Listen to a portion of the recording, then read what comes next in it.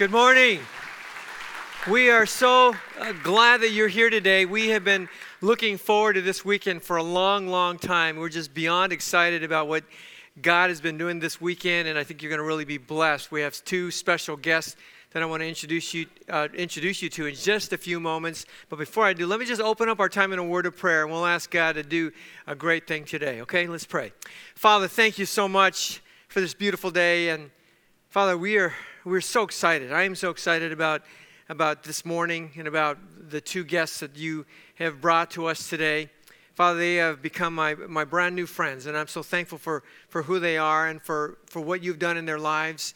And today I ask that you would speak so very clearly through each one of them as they share their testimonies, as they share what kind of work they're into and what they're doing. And I ask, God, that regardless of where we're at, I pray that you would speak to us. Holy Spirit, would you just stir inside of us? I pray that for each one of us, there might be a different kind of an application. But I pray, God, that you would be very, very clear and speak to each and every one of our hearts through these men and through our experience today. So, God, thank you so much. We commit this morning to you in Jesus' name. Amen. Well, I want you to give to Pastor Joshua Kim and to Pastor Jonathan Junker a warm South Bay welcome. Will you give them a welcome? I have been friends with them for only a short time. We became friends just recently, and I was so moved and so inspired by their story that I felt like you needed to hear from them as well. So I invited them to join us this weekend for our mission weekend.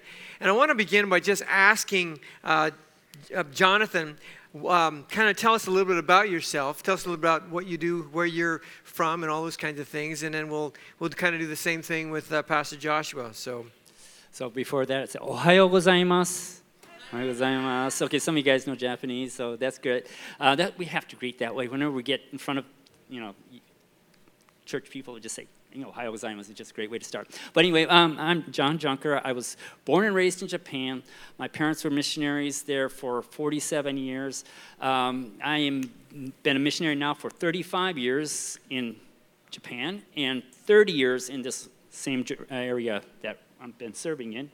And I have a beautiful wife, a wonderful wife, and then there they are. Okay, so then I have a son that's going to go to Grand Canyon this year, and then a 15-year-old, and then a wonderful 3-year-old. So we have a great, And she was a nice gift, a surprise. Oh, wonderful gift. We just, we always had prayed, God, if you want to give us another one, we'll be good. And I never imagined I'd get a daughter, And sometimes you just think boys, and I go, I love boys, but it's great to have a daughter. And where are you a missionary at? Okay, where in Japan? We're in Nagano. If you guys remember, in 98, some of you probably weren't born then, but anyway, 98, we had the Winter Olympics there, and we were just like an hour away from. Okay, so there's Tokyo down here. This is my laser pointer. There's Tokyo down here, the end of the arrow, and then you go up there, and that little red dot there, that would be where he's at in the Nagano Prefecture in a city called Matsumoto. Right. And you're at a church that your father started. Actually, there's 6 churches my father started in that valley, and I went to one about 30 years ago, and that's gone growing and vibrant. And now we're at a second church about 8-9 years ago. Okay, and this is the church in Azumino. Right. Isn't that beautiful? Beautiful back in the mountains there. It's just a beautiful. That's called the Japan Alps, and it's just a beautiful place. All right, and here's some people that are part of your church. And there's a guy called Mr. Takahashi somewhere in the auditorium, or maybe over in the overflow room. But he's there. He's sitting on the left right there. But he's from our church, and he's here visiting at the same time. So. All right, fantastic. Pastor Joshua, tell us a little bit about yourself. I grew up in Korea. I was born in Korea, came to California. I did middle school, high school, and college. And I became a Christian in my college. And when I became a Christian, I realized I'm a follower of Jesus Christ. So since then, I've been following. And I ended up in Africa, which I didn't expect it to. And I met my wife in Africa as well. I remember when I was in college, I thought this person would be a very good person to get married to. So I asked her this question. If God calls you to Africa, would you go? I was expecting yes, because she was serving at a church, teaching Sunday school, playing piano at church, But she said, no way. God knows me too well. He would never want me to go to Africa, and I knew that she would not become my wife. And when I met my wife in Africa, she grew up in Germany, and she speaks perfect German. And at the same time, 1993, God gave us a vision to go to missions, and we met in Africa. So I didn't even have to ask. We'll talk about that in a second, okay? But here's your family, right? This is Sarah, is his wife, and his son, Josh. Your son Caleb, Chelsea, and Krista, right? Mm-hmm. And right. you are, if we could show that map of Africa, this is Africa here. This is Uganda. Here's my laser pointer. There's Uganda there. That's where we usually go. But there on the western coast of Africa is Guinea. And that's the country that you're in, right? That's right. And here's a close-up shot of Guinea. And if you go from LAX to Paris, and you go straight down from France to Conakry, which is the capital city, you have to travel about 250 miles. That's correct. That's what, 400 some odd kilometers? 450 kilometers. 450 kilometers. Takes 10 hours because the roads are so rickety. Takes 10 hours to get there, and that's your village. That's Yep. where you're at, right? And here's a picture of your village. That's our village where we live.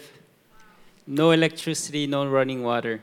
So to get there, over the mountains, over the rivers, and God led us there, so we've been serving there since 1993 when God gave us a vision. Okay.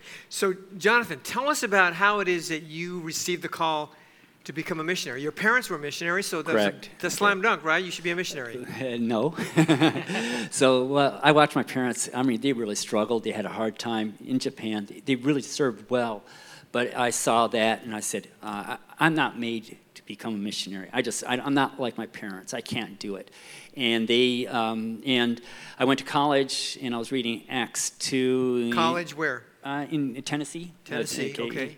And I was going to college there, and I was reading God's Word, Acts 2, and I came to, and God said, you know what?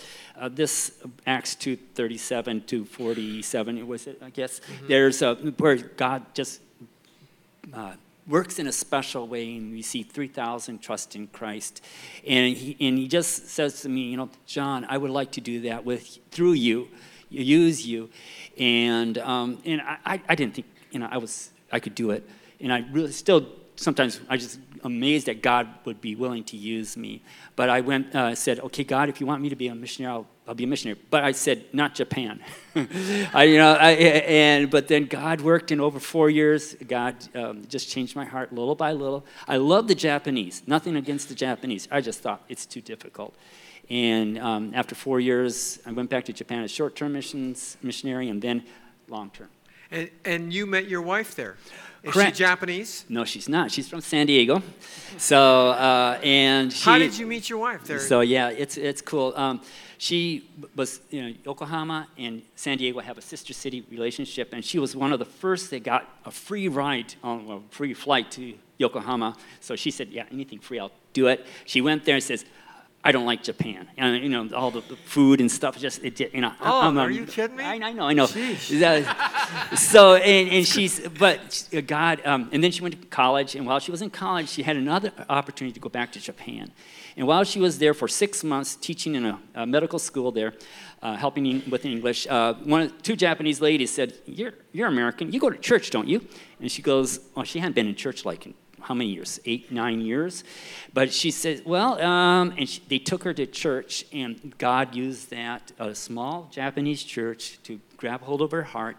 And then she went back there as a JET program, which is a teaching English program. And then God called her back as a missionary, using crew, just several things. And then while she was she went there as we call midterm, longer, like 1 or 2, 3 years type of missionary. And then while she was there, I saw her across the hall, and it was weird because I don't usually do this type of thing, but I said, she's the one, and God just opened the door one after another, and just, yeah, we're 12 years apart, but we have hearts just wow that love the Lord. And the biggest thing was she had to love the country, and she had to be able to speak Japanese, and she had to love those. So she has 3 J's. Well, 2 J's she said first. There's Jesus, Japan, and then it happens to be John. It's 3 loves. That's good. That's good. Very good. What about you, Pastor Joshua? I mean, how did you end up in Guinea, of all places, and how did you meet your wife? When I became a Christian in college, our church actually had a missions to Tashkent, Uzbekistan. So naturally, for me, I wanted to learn missions because God is God of missions, right? So before I get married, before I get any career, I just wanted to learn missions so that I can be part of God's work. So when I was in college, junior year or so, I made a commitment to go to Uzbekistan. So I studied Russian as well. Здравствуйте, до свидания, you know? I was getting ready, and I went to the pastor. He endorsed it. Church approved it. Everything was ready, right? And the mission board said, call us about a month before. At that time, I was doing daily devotions in the morning in the same location that I met with the Lord. And I opened the scriptures and I was reading. I wrote down the journals, God, you are, and I fill in the blank. And I learned God this today, and I want to do this today for you, Lord. And then as soon as I closed my eyes, something that I never experienced in my life happened. Africa, the word, appeared in a bright light. And I quickly opened my eyes. I thought I was seeing, it was strange, right? I closed my eyes and this light, the word Africa appeared. I opened my eyes and said, no, Lord. I'm type of guy, I have to take 2 showers, in the morning and night, I don't like mosquitoes. I'm not an outdoor person, So I said, no, Lord. But the shocking thing for me was it happened 7 consecutive days. When it happens 7 times, you kind of get the idea, right? So I said to the Lord, I surrender. If you really want me to go to Africa, I will go. And I said to the Lord, show me. But I didn't think that he would answer. I'm just an ordinary person just like you who are here, I can see myself about 30 years ago, you in this room. And I didn't think that he would answer. And I said, God is maybe testing my faith. God wants to know if I will surrender, if he does, right? So I surrendered thinking that it will never come to pass. I got a call from my college pastor that time. He asked me to come over, so I thought I was getting a great food, right? So I get to his house. I didn't get the food, by the way. As soon as I sat down on the couch, he asked me this question, would you go to Gambia, West Africa? I was stunned. And I told him what happened for 7 days, and I said to him, I will go. And 2 years, I thought I would just go and learn missions. But what happened was being there for about a year or so, it was too hard, too difficult. Climate was too hard. There was no electricity, so I had to sleep in this sticky, sweaty place. And it was just physically, emotionally, spiritually very difficult. So I said, Lord, I'm going to finish 2 years because I committed. But when I come back to U.S., never again. I will never go back to Africa again, Lord. That was my heart. And then second malaria hit my body, and I was really struggling. And in the morning, I got up, and it was my routine of the day. I met the Lord, so I opened the scripture that morning. It was in John 21.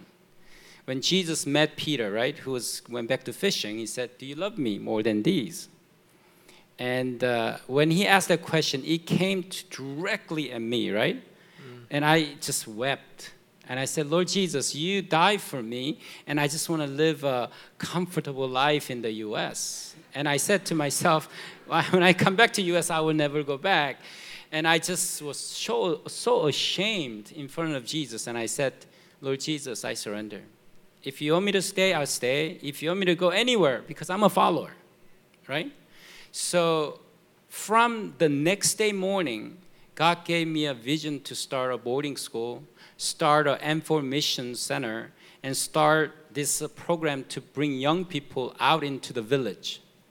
And that vision that God has given over those 30 days has been all answered throughout about 25 years that happened. And I realized God is one who reveals his plans to his servants first.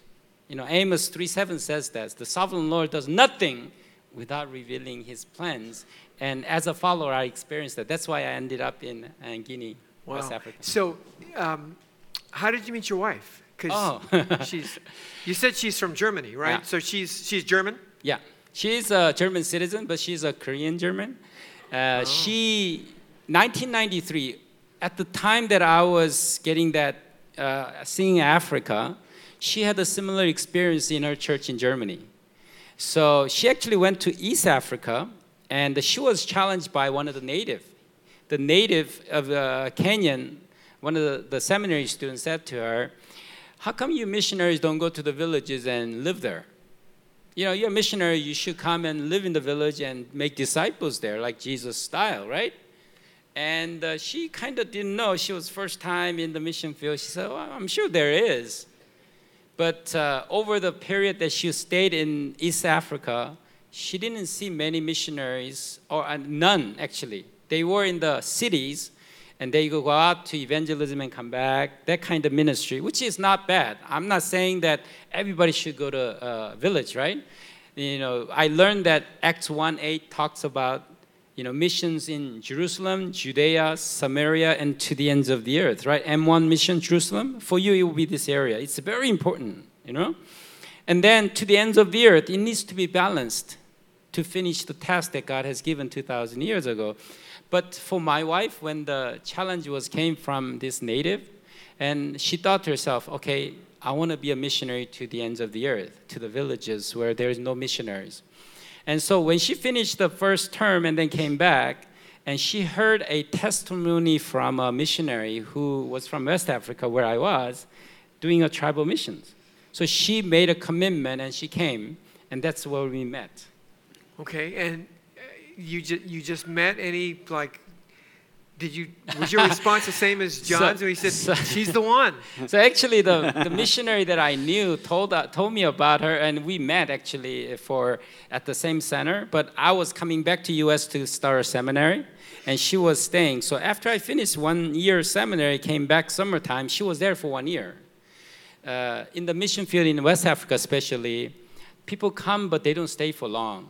Even though some of them come for full-time ministry and missions, they cannot handle the struggles and hardships, so they usually return. But she was there for 1 year. And a missionary friend of mine asked me, I think Sarah likes you. What do you think? So I said to him, I made a commitment when I was in college, reading the book called The Shadow of the Almighty by Jim Elliot story. And I made a commitment that I want to become a woman hater. Dating is not an option for me. I want to serve the Lord. If God brings me a wife, I will get married. If not, fine, I will serve the Lord single. So I told that story to the missionary and said I would pray for the 3 months that I'm in the village. Going back and forth from the center, I see her time to time in the center, but I never talked to her because that's the commitment that I made. I would not sit with a woman alone. I still do. I'm not going to sit with any other woman in this room, right? So that's the commitment that I made, and I was praying for 3 months, and no answer came. So I thought to myself, on the last day, I was praying for 2 hours earnestly, right? Because I liked her. So, Lord, give me answer now, right? And nothing came. So what do? Nothing came. So I said, Lord, I'm just going to leave without saying anything to her. And when I opened my eyes, to my shock, there was a rainbow. 180 degree covered the building right in front of me. That's only about 50 yards away. So I was so shocked. Lord, I'm going to take that as a sign. I have 5 hours to propose to my wife. So you've not even gone on a date with her. No, dating is not an option for me. So coffee machine was down at the center, so I needed to go to the city to make some documents copied.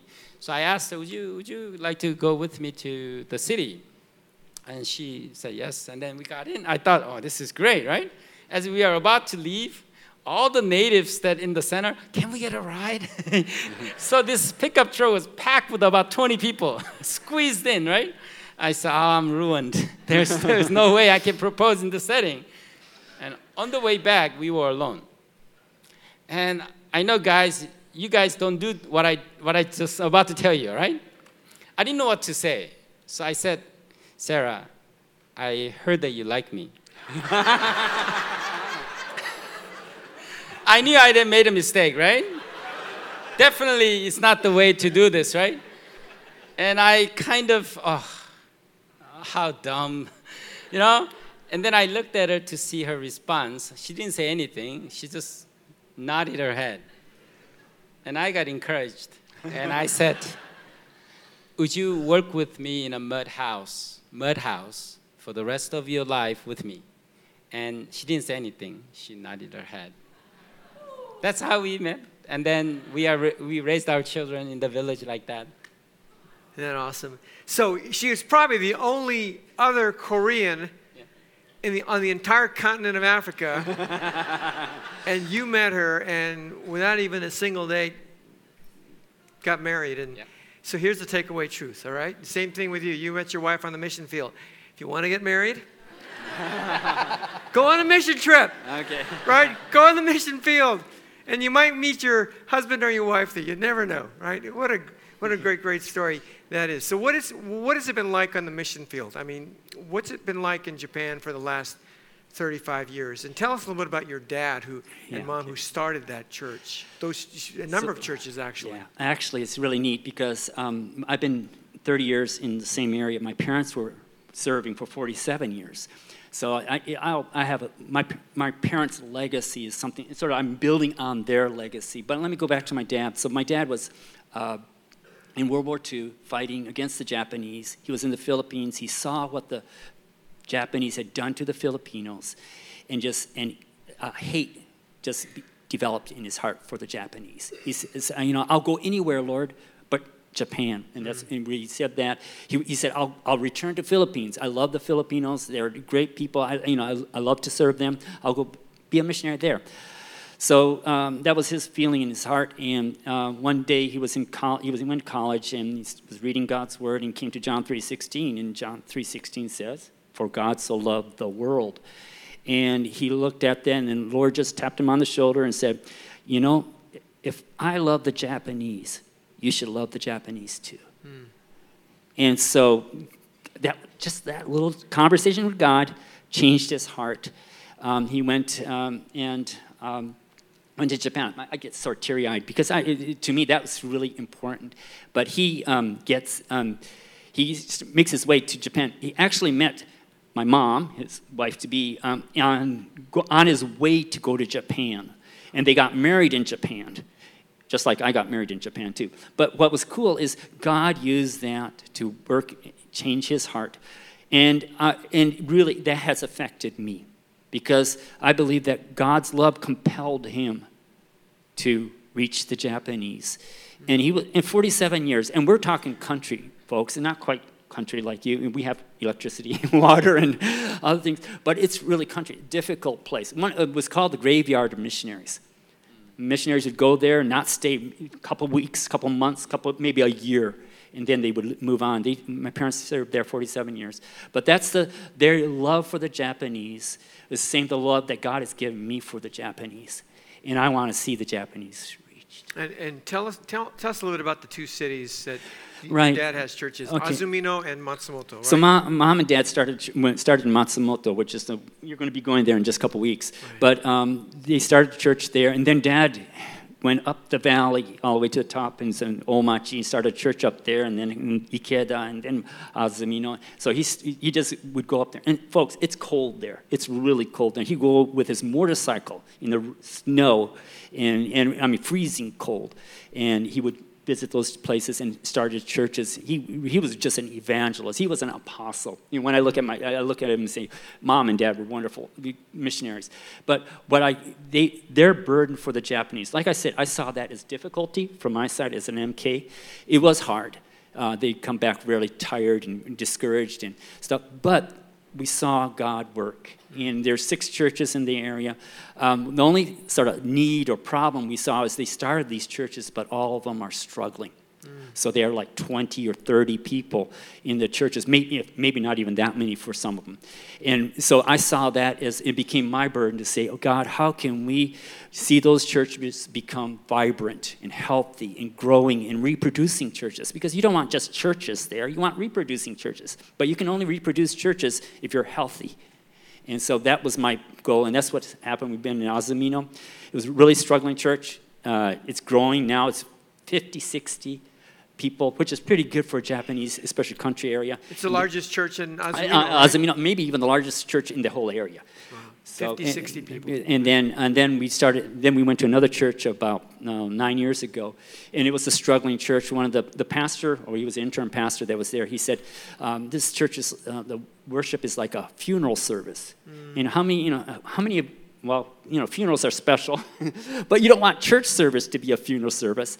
And we've seen it change. God's worked in a special way. And now, there are people, they want to reach out, and we're seeing. And that's where Pastor and Matt are going to be going to. Yeah, I want to go take a look at these churches and see how we can partner so we can send more of you to these churches. But in Azumino, Pastor John was telling me that in Azumino, for example, there are 100,000 people in that city.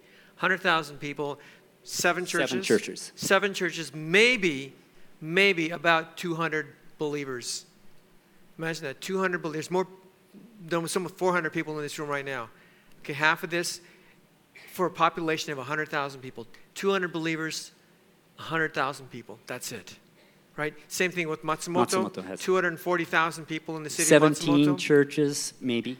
And maybe 300. 300 believers. So and that's even more. Which means that if you go to the college campus, there might be one believer? Well, every year, Shinshu University has 2,000 students coming in. And I would say maybe 4 or 5, or maybe even less, go to church. So we believe there's more believers that, they're coming from Christian homes or other areas of Japan, but they don't go to church. And so our sort of prayer is, how can we reach the college campus? What about high school campuses? High school campus is just as bad or difficult, too. Yeah. Probably youth ministry. There are no youth pastors. Youth ministries are completely non-existent in those churches, which means, and that's why Pastor Greg was talking about unreached people groups. The Japanese are the second largest unreached people group in the entire world, which means that you can go to a campus and you'll never hear the name of Jesus. So people, the kids there, the adults there, they don't even know who he is because they've never even heard of him because no one's ever told them about who he is. And so it's our desire, my desire to go there and find out a little bit more about how we can partner with him so we can send a bunch of you there every single year. So you want teams to come? Yes, we love to have you guys come. We've seen, it's been a blessing for us, but it's really interesting. It'll be a blessing for here too. I can promise that it'll bless your church too. Yeah. Pastor Joshua, tell us about where you're at, Sambuya, in Guinea, the village there. Our aim is a one-on-one discipleship because Jesus made disciples. As a follower, we just wanted to duplicate what Jesus Christ did. So church building is not our aim. Building people is our aim. So one-on-one disciple has been going well in Sambuya village. And when I felt and my wife felt that the church in Sambuya can be run or operated and ministered by the native, my wife and I Saturday prayed at the kitchen table. We said to the Lord, Lord Jesus, I want to go and visit Manya village, which is about 8 kilometers away. If you want us to go, show us. That was a short prayer that we prayed. And I told my wife on Monday I want to go visit. That was Saturday evening. Sunday service time, there was a guy named Iron there came to service. He lives about the next building to our mud house, right? And he doesn't come often, maybe in a year, maybe 2-3 times, but very interested in Christianity. He came that day out of the blue, so I was happy that he attended the service. After service was over, he comes to me and says, Manya people want to hear the gospel. I was shocked. So I said, please wait here. I ran to my wife and I said, Ironde said, Manya people want to hear the gospel. The Manya we prayed for the day before, right? And I asked him, I'm planning to go there tomorrow morning. Would you like to come? And he said, yeah, sure. So in the morning, as we were going to Manya village, and Iron there told me, I sent a little note to the villagers that missionary is coming. Because if, the reason that he did that was if they don't, the villagers will go to farming, right? So the village chief and everybody was waiting for this white man to come. I became a white man in Africa. Because they don't distinguish Caucasian and Asians there. So basically I represent the Caucasian brothers and sisters here. So when I got there, they took out a big drum and they were hitting the drum.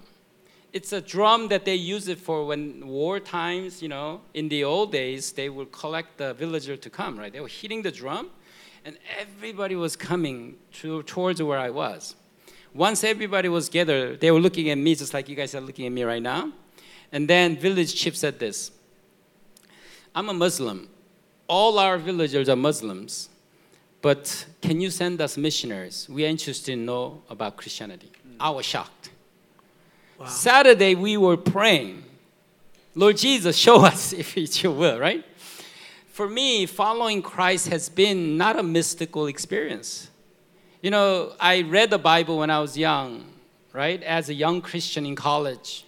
But I didn't realize how God wants to reveal his plans in such an amazing and practical and tangible way. So that's how it's been experienced in the villages, what God was leading. And one time I was praying, God, I want to reach the world. Because that's your vision, right? Reach the whole world, all the tribes and all the peoples. How can I be part of it? And I was praying. And God gave me this small voice saying, do you know how many unreached tribes are left? It was like one of those light bulb moments, right? I don't even know how many, as a missionary, I didn't know how many unreached tribes are left. So as soon as I came back to the US, I Googled it. How many unreached tribes are left? I was pleasantly surprised how many brothers and sisters are working on this. And I looked at all the statistics, and I found that 1581 was probably the best statistic in year 2000. And I made an aim that I want to be part of this and to raise up 1581 unreached tribes for the missionaries for these tribes. And that's been our passion. And one summer, I was on a home assignment coming back to the U.S. What I do is 8 months in the village, 4 months in the U.S. and maybe Korea and Europe to reach out to the churches, mobilize. I was at a Walmart getting some supplies, and I saw this phone, prepaid phone for the first time, right? Great for the missionaries, right? $14.95. I picked it up. I called the number instruction says. I register everything, and I asked him, what's my number? He said, 815-342-1581. 1581. I've been preaching to churches and challenging, would you be one church sending a missionary to the ends of the earth, right? Would you pray with me? And I've been preaching about this for many years, and God even gave me the number. You know my number now. Wow, that's absolutely amazing. Would you, you're out in the middle of nowhere. No running water, no electricity, although I understand you have a well now and some solar panels, so that helps a little bit. Would you receive mission teams from our church? If you want to suffer, if you want to lose weight, I guarantee 20 pounds. Because I lose about 20 pounds whenever I go back, And if you really want to experience following Christ, what it means, our mission project is usually not a project-oriented, but rather come and experience what M4 mission is like. So we have 10 days M4 missions exposure to kind of see what it is like. And 40 days, it's for usually college students, 40 days to come and experience what. So missionaries going to the village and spend 40 days and kind of physically, you experience what it will be like. And then there's 8 months. That's when you want to come and teach at our school so that you can disciple. We do Jesus style, one teacher for 12 students. We don't have a lot of students, but we wanted to form Christ in their lives so that they can become the Pauls and apostles and for their continent. Here's a picture of Pastor Joshua in his classroom teaching some of the students there. But it's a remarkable story. He was telling me that they're so far away that they haven't had a single mission team come out to their location in the last 5 years, because everyone will say, oh, that's just too far, that's just too far.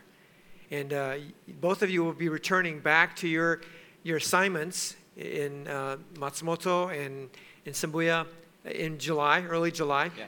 And I know that Pastor Joshua said that they would gladly receive anyone from our church that wanted to go. And Lisa Yim, who is part of our church, is the one that introduced me to Pastor Joshua. She told me that she went on the 40-day trip, I think, or something like that.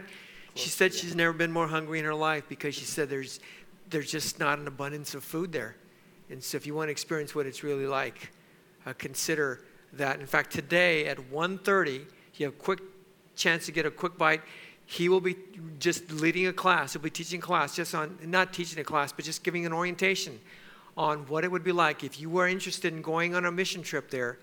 Find out more about it, because tomorrow he returns back to Sacramento, and then he'll be off to Africa. So if you want to find out more about it, be there at 1:30. I think we're going to meet in the guitar room. I believe it's one of the rooms here, and we'll do that. So let me ask you this question, and we're getting close to wrapping it up here, but one of the greatest joys and some of the hardships of what you've been doing. And I was just thinking about this, and we just asked, interesting, my parents moved to this Azumino, or not moved, they started working this Azumino, and they started this church up on the second floor, and Dad and Mom are, their mom is teaching Sunday school, Dad is down sweeping the front of the church, and as he's sweeping, he sees these two little girls across the street, and he invites them to church. Well, one girl's called, back then was Oana, Yutaka-chan, we call it Chan. She continued coming to church, and then her sister started coming to church. Those two girls got saved, got baptized. God has worked, used them really in a wonderful way. The mom was, she was raising the girls by herself. The husband, the word she uses is playboy, okay? Now, he just did whatever he wanted to do. But we had been praying for them for years and years and years. This is taking like 50 years. So this is like going 50 years ago. So we're praying the whole time. And we didn't see any response. We didn't see, especially the dad. And one day, out of the blue, Mr. Owana comes to talks to his wife, and then to our pastor, and he says, you know what? I'm going to become a Christian. And we're going, what? And he said, I already wrote a letter to the top people in my town saying, I'm going to stop being a Shintoist, which is what that area was believing, and I'm going to become a believer. And it was just like that. Now, the daughters did not believe him. Okay, all these years he's been a dad, has not been a dad. And so, and what we find out is, he was one of those guys that was on those aircraft carriers, or on those kamikaze. He was going to be a pilot of one of those kamikaze that was going to go into the ships that were coming into Okinawa and other things. He had planned it. He was actually first a mechanic, and then he became the guy's in the navigator, and then eventually he became a pilot. And he was going to fly into the planes. Well, the war ended just before that. He could do that. And he's, oh, man. But he found out that the emperor was not God. So then he didn't like Shintoism. He didn't like emperor. He didn't and he said, okay, you turn to communism. Communism was going to be, and he just went into communism, and he found out communism wasn't the answer. Then that's where he went to the playboy type of thing. I'll just do what I want to do, and then God got a hold of his heart. And the joy that I get to see is this 50-some years of God working in this family. And we see this man come to know the Lord. His testimony, you have baptism. Do you guys do that? Yeah. Baptismal testimonies? Yes. Okay, it was about 40 minutes long, okay? Because he's got a long history. He's now 90-something years old, 91 years old. He just got saved like 3 years ago. Wow. And we're just praising the Lord for what God has done. And so that to me is an encouragement. Now, our Japanese pastor and I, we prayed for the family we love, for all this time. My parents, when they heard, especially Dad, when he heard that, he was just overjoyed because he's planted a seed a long time ago, by inviting those girls over to church. Yeah. And so that's been an encouragement. I look at that and say, nothing's impossible for God. What's the hardest thing? Hardest thing is waiting. Sometimes you're just, it feels like God's not answering your prayers.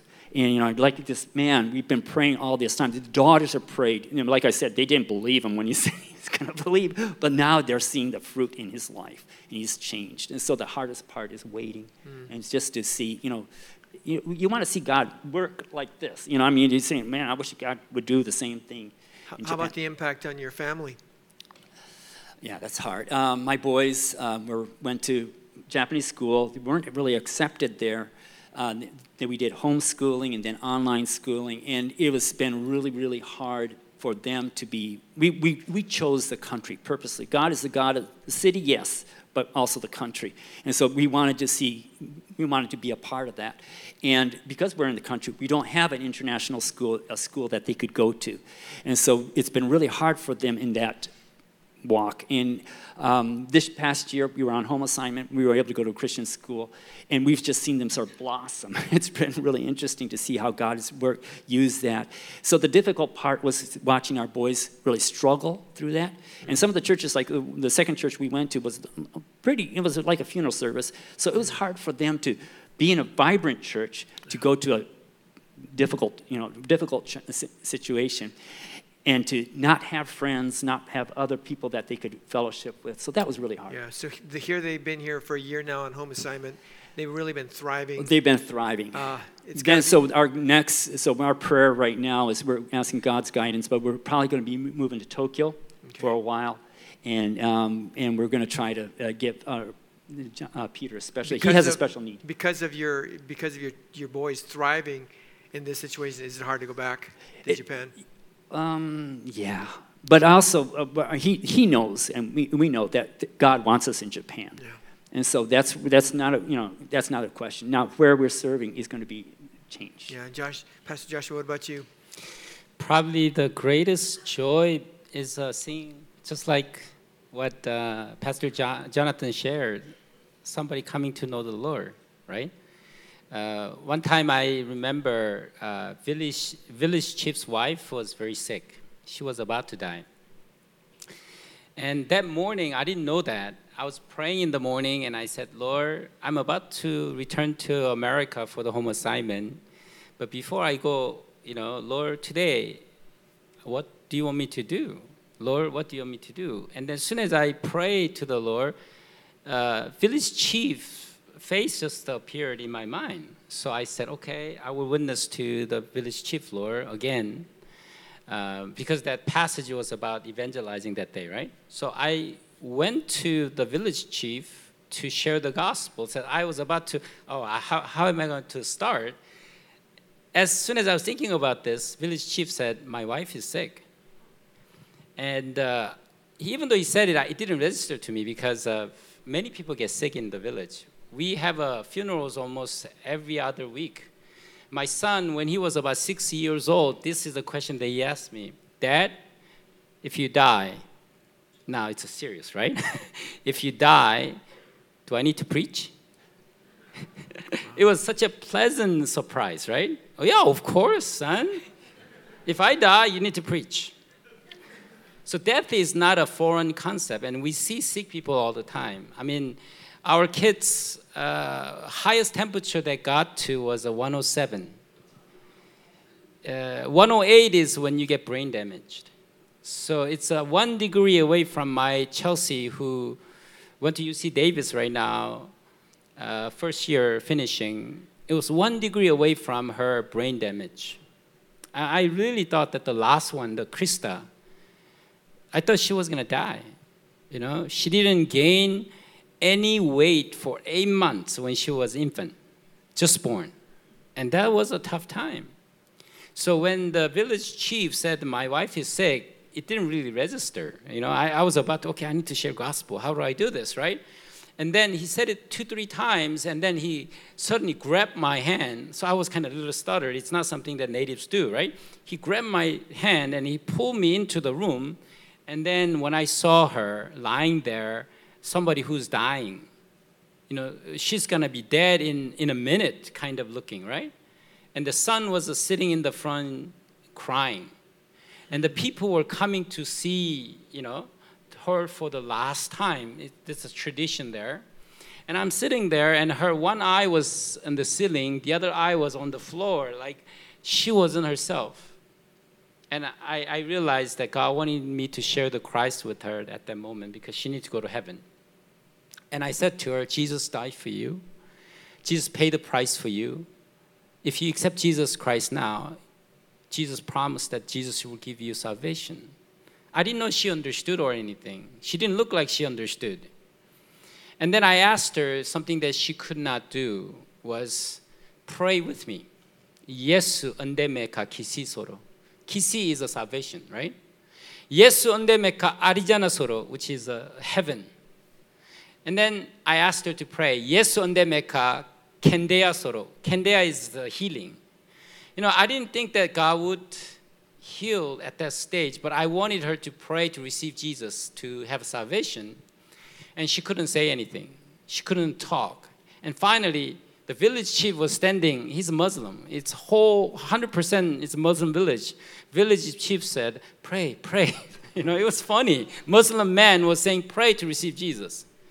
And finally, this woman who was at the verge of dying opened her mouth. But when she started to speak, she stuttered like a woman who didn't know how to speak. She said, yes. And then she began to accept Jesus Christ into her life.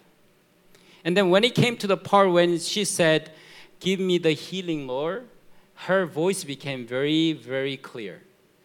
And I put my hands over her and I said, Lord Jesus, you heard her prayer. Give her salvation. Lord, if you can, I know you can, Lord Jesus, healing may come. And then I went back home and I told my wife about it. We are about to get ready to come down to the village, to the capital city, and we are flying back, right? So I told her, let's go back to see her again. So we picked up all the things that, like vitamins or, things that we had, maybe possibly help her. So we packed the bag and then we went to her about 2 hours later. To my shock, she was sitting on the bed, eating soup. And then I heard afterwards, right, in the evening, she was walking around the village. And then when I came back to the village, right, I wanted to see her. And then when I get to the house, I didn't see her. So I was a little afraid, right? And I was kind of reluctant to ask, maybe she died, right? So I asked the village chief, where's your wife? Oh, my wife went to market to sell bananas. It's about 10 kilometers away with about 40, 50 pounds on her head. She walked that distance to sell bananas, and she came back. And she's still alive, and they came to the church service once to say thank you. Wow. The Lord is alive and real in Guinea, isn't He, as He is in Japan. We got about 1 minute left, all right? Just last, what possessed you? What compelled you to do this? Just the love of Christ. He just compels me. I want to follow Him. He loved me. He died on the cross for my sins, and I want to share that with the Japanese. Yeah. Pastor Joshua? As a follower of Christ, I receive God's joy as I followed Him. I mean, Jesus said, my joy may be in you, and your joy may be complete. And my encouragement for all of you in this room, make a disciple. That's what Jesus commanded us. And as a follower, I have no choice. Nothing to compel me, but Jesus who died for me is enough. So I've been following Him, and I'm still there. And I know that God will lead me to finish the task in our generation, and I want to see Jesus come back. Amen. If you would like to get a hold of either of these two men, let me put up their contact information. Jonathan's information, you can email him at junkerfamily@me.com. You can email him there. Or if you want to get a hold of Pastor Joshua, you can look at his website there, teachusmission.org. And you can also reach him through that as well if you'd like more information about their ministry. And again, if you can come to the meeting at 1:30 to hear more about you going on a mission trip to Guinea, please do so. We'll have somebody there directing you to that meeting place.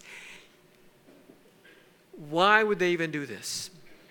Why would they give up so much? Why would they sacrifice so much? Your daughter's got 107 temperature. There's no doctor. You don't even have ice to cool her down.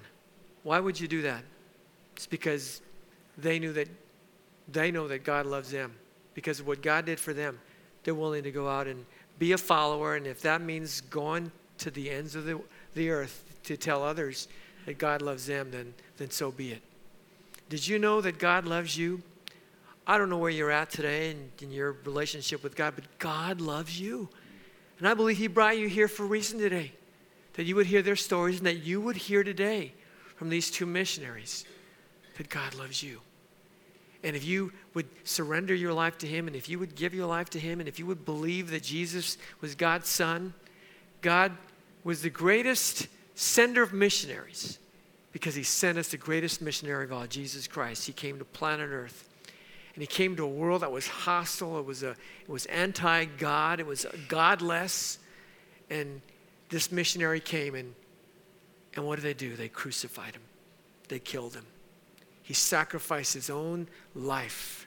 Blood was shed for us, for you and for me, because God loves us.